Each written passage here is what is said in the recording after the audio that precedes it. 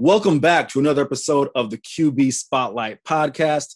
We are in full swing. Spring practices are underway. Spring games have actually been played. So we got plenty to talk about on this brand new, fresh episode of the QB Spotlight podcast. I am Eric Henry, FIU beat writer, SB Nation, co-managing editor, Underdog Dynasty. As always, I'm joined by our own Gruden's grinder, our own Mel Kiper Jr., our own Todd McShay, the guru of college quarterbacks himself, or at least the quarterbacks that need spotlight, Mr. Steven Hamner. Steve, what's going on, brother? What's up, brother? Man, that's high praise. I hope I at least look better than all three of those guys. I'm at least younger, so I don't have the flaps that you have right now that are popping off out of your shirt. I gotta keep the hoodie on so I can maintain there's something under there. But high praise, dude. It's a good day here in Texas. How you living out there in the Sunshine State? I listen, if Mrs. Hamner is watching this podcast, I'll put on some sleeves, man. I apologize. Outside of that, I am doing all right, man. It's a beautiful day in the Sunshine State. Gearing up for some football, man. Got a little FIU spring game. Got some UCF spring game.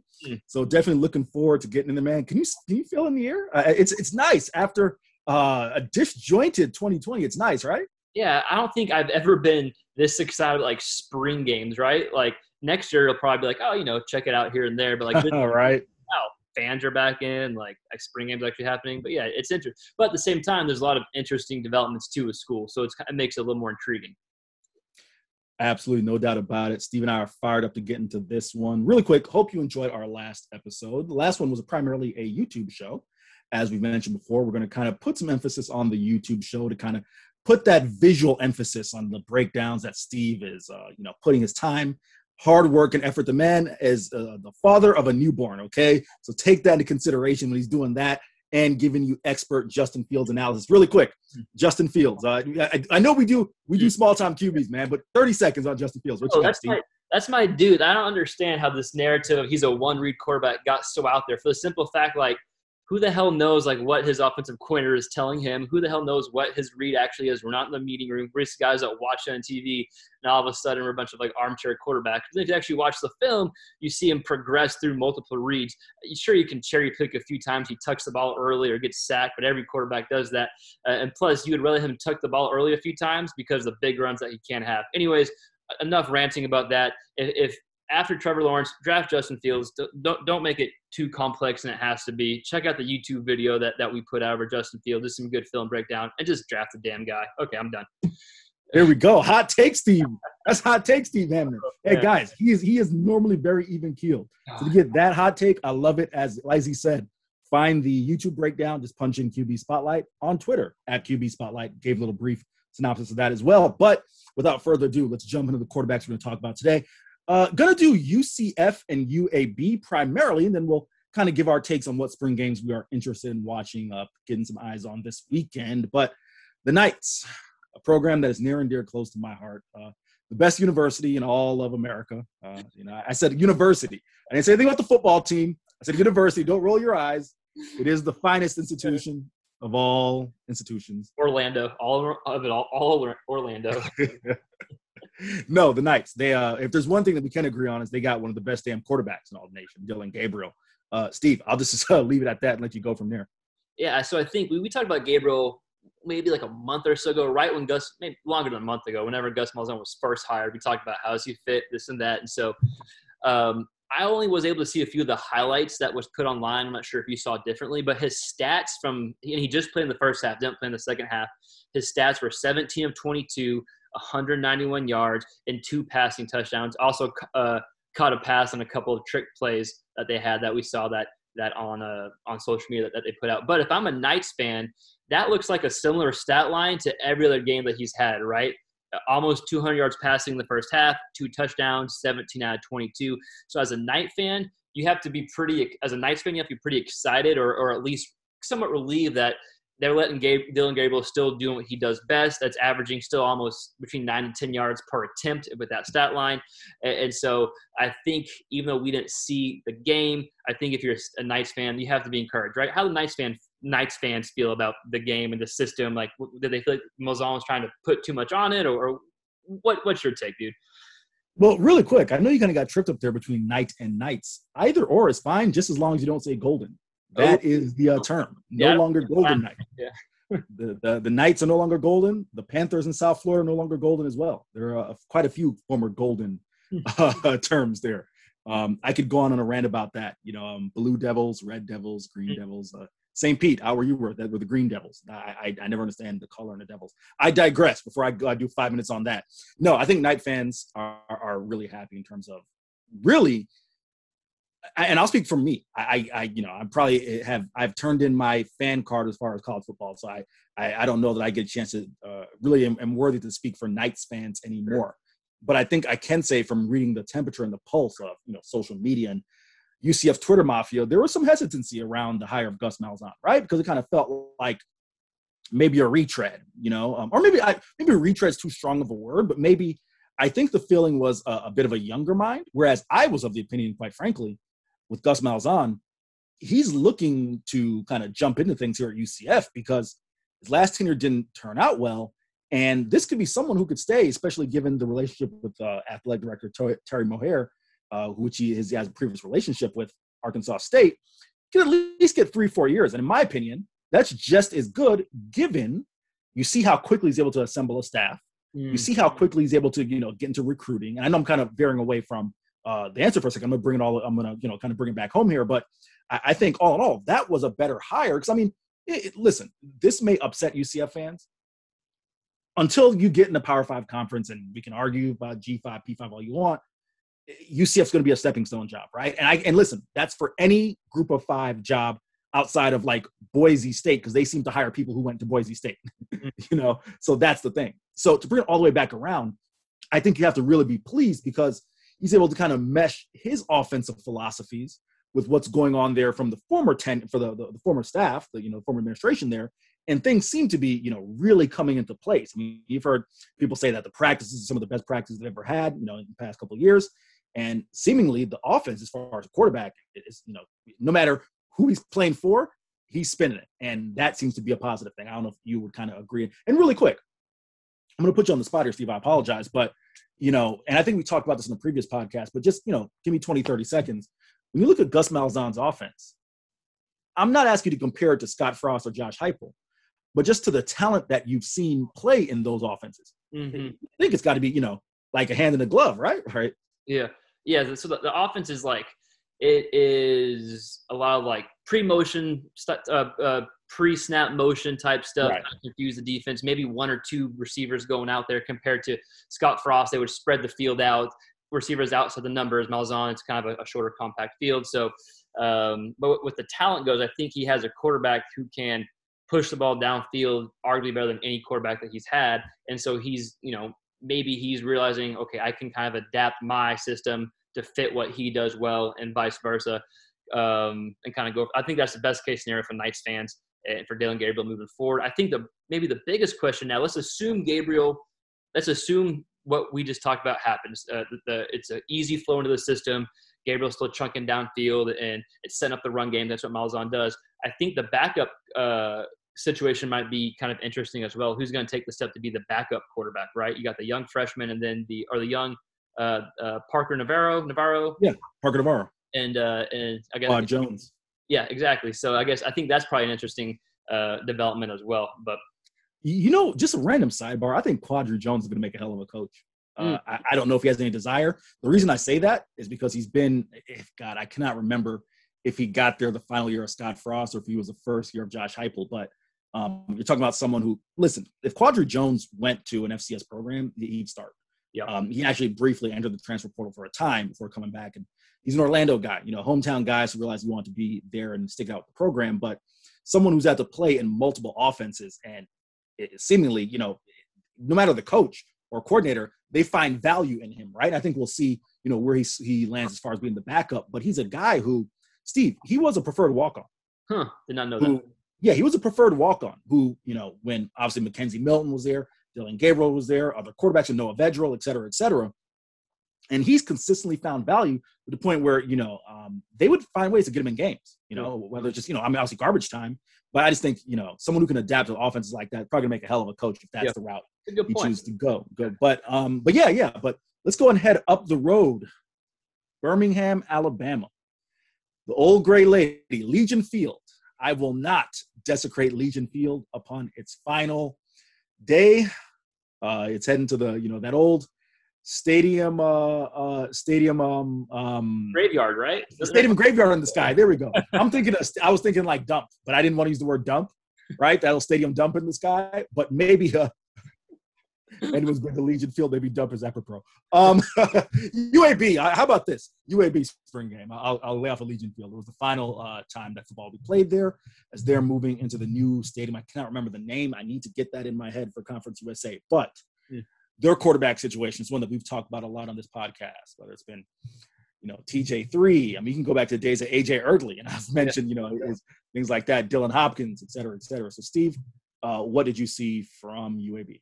Yeah. So before I jump into that, Eric, the score was 6-0, right? There were 2 field goals in the entire UAB spring game. Does that good to know defense is still king in Birmingham? Does that surprise you whatsoever with what we've seen?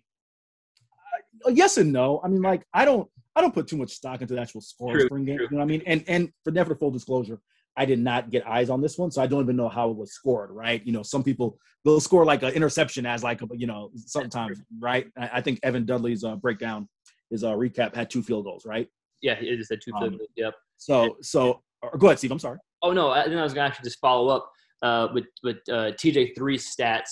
No, go for it. Go for it. Listen, they come to hear you. They don't come to hear me ramble. So no, I want to ask you if when I read you the stat line, does this stat line surprise you? Either? 4 for 8 passing, 58 yards through the air, 50. And we're not dogging by any means. We've just talked about this before. Like, listen, I will come in and save Steve. We've talked about. You can go back and listen to previous episodes. We've talked about UAB, or you can just Google UAB stats over the past 3 years.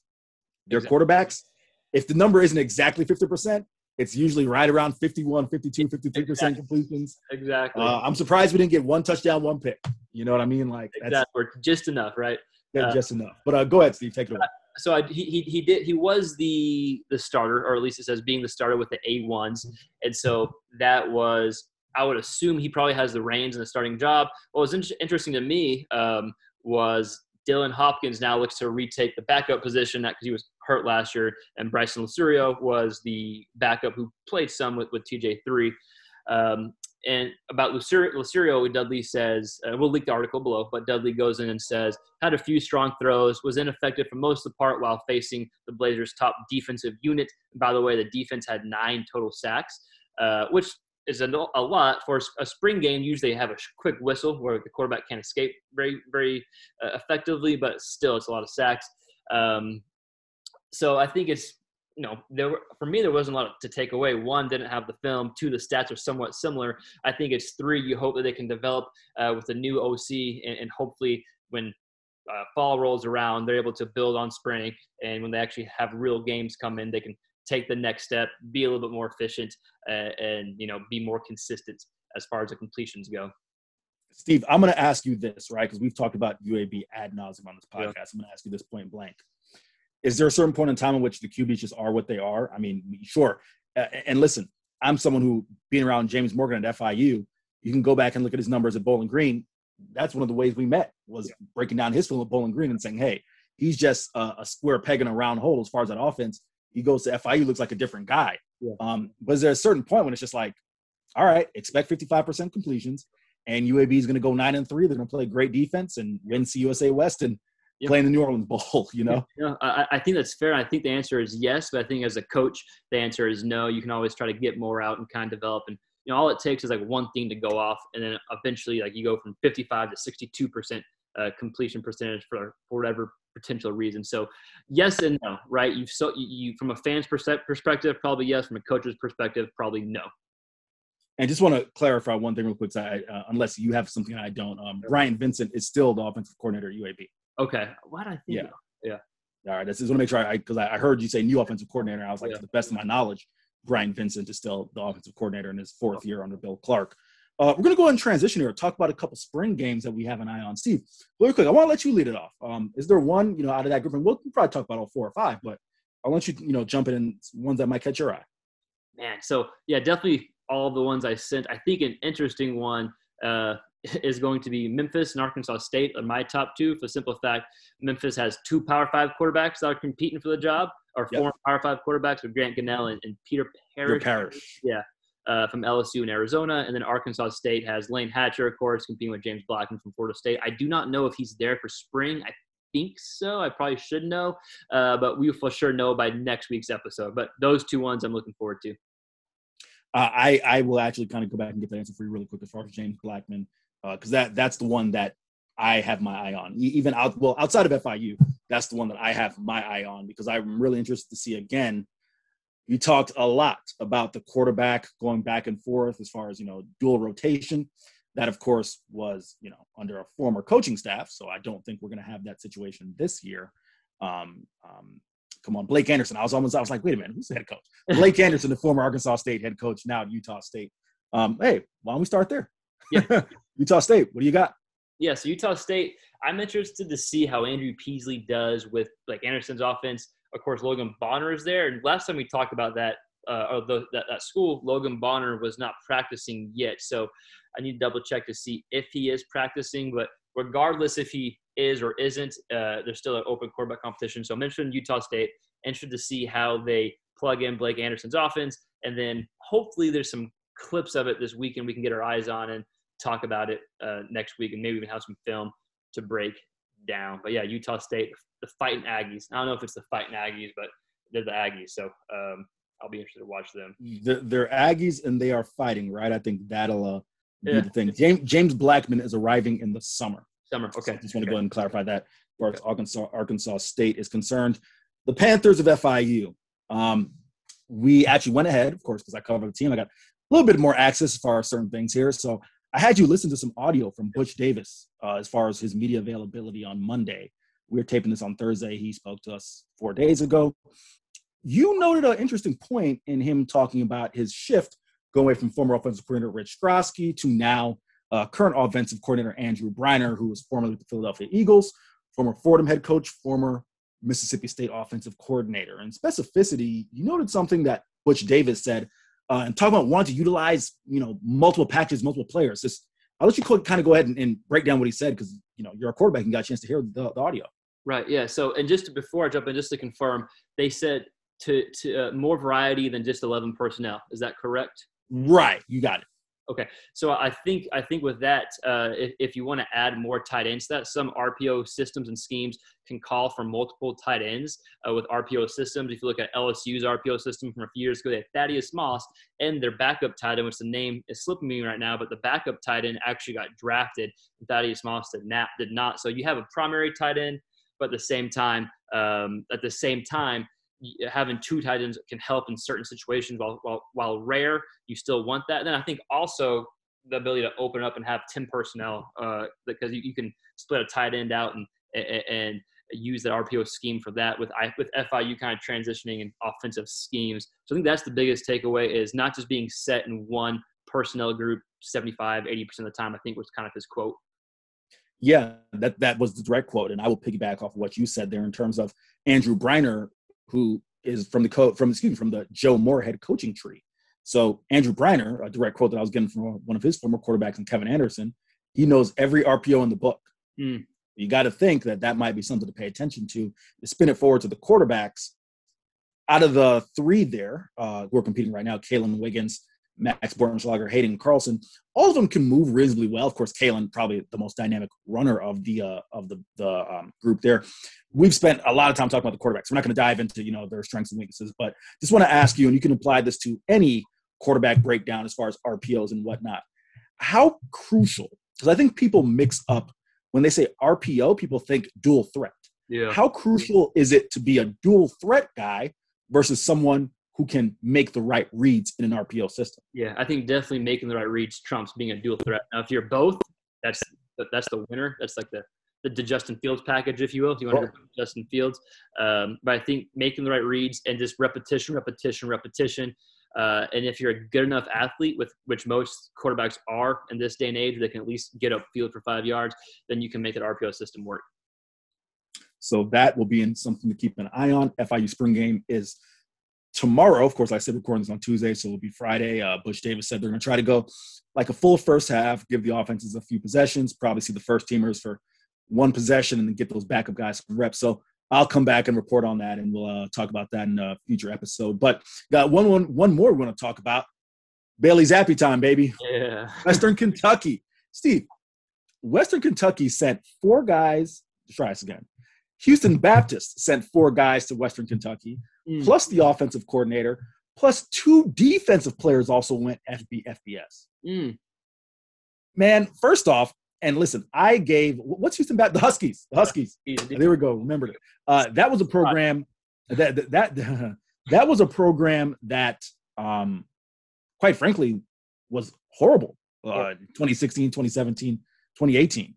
The fact that they were able to get, obviously a little bit of success there with Bailey Zappi and then have that kind of talent, you almost feel bad for the program there, the fact that they're losing all those guys, But with that being said, Houston Baptist's loss is FBS's gain, and we'll go back to Bowling Green, the tops. Bailey Zappi, it's his show. His show. So I'll let you go ahead and have at it there. Well, basically, I feel like what you're saying is HBU is now the AAA ball club to Western Kentucky. Is that right? Dude, I can say that Conference USA was the AAA ball club for all of P5. I did an article a couple years back on the amount of Conference USA guys who went, P5. So unfortunately, that's just football in 2021. So maybe HBU is AA, Conference USA is AAA, and then Power 5 is the big leagues, for lack of better terms. No offense to anyone. But no, I'm definitely pumped for Bailey Zappi, just the offense itself. And it's interesting that Western Kentucky has Davis Shanley. Why is this quarterback name slipped my mind? Is it Kavaris Thomas? Kavaris Thomas, yes. Kavaris Thomas. And last time I checked, Tyrell Pigram was in the transfer portal as well. I know he kind of bounced back and forth. At last check, Tyrell Pigram is in the transfer portal. I know he had bounced in and out. Okay. I'll let you finish your thought before I jump in. Go ahead. No. So I was just saying Western Kentucky has 3 guys in the transfer portal. I think it's everyone knows Bailey Zappi is the guy. It's not really a competition. It's just interesting to see that offense now because you're so used to Western Kentucky kind of running, dunk throw type deal, running. But now they're just getting a widespread open offense. So it's going to be fun to watch from that standpoint, not the competition standpoint. Absolutely. I think just the best of my recollection, there is not a true air raid in Conference USA. So, and I think we will see some semblance of that. Maybe not, you could have a situation where, hey, we're going to kind of meld the offenses a little bit, but we do not have a true air raid. Yeah. Even North Texas, that's not an air raid. That's a spread. Right. So definitely could be interesting. And as it was said, Zach Kitley was brought to Bowling Green to light up the scoreboard. He said that's what Tyson Helton brought him there. So definitely could be interesting. Maybe wish I was going to Bowling Green this year. But with that being said, want to thank you all for listening.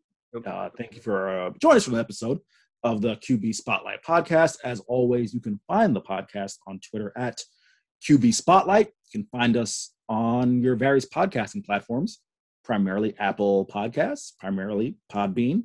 You can find the YouTube version of this. Just go to YouTube, punch in QB Spotlight. Steve, you know what? I think I am allowed to say this now. You can find us at NFL Draft Diamonds. Is that correct, sir? Yes, NFLDraftDiamonds.com. And then the Twitter handle is, let's see if you got the Twitter handle.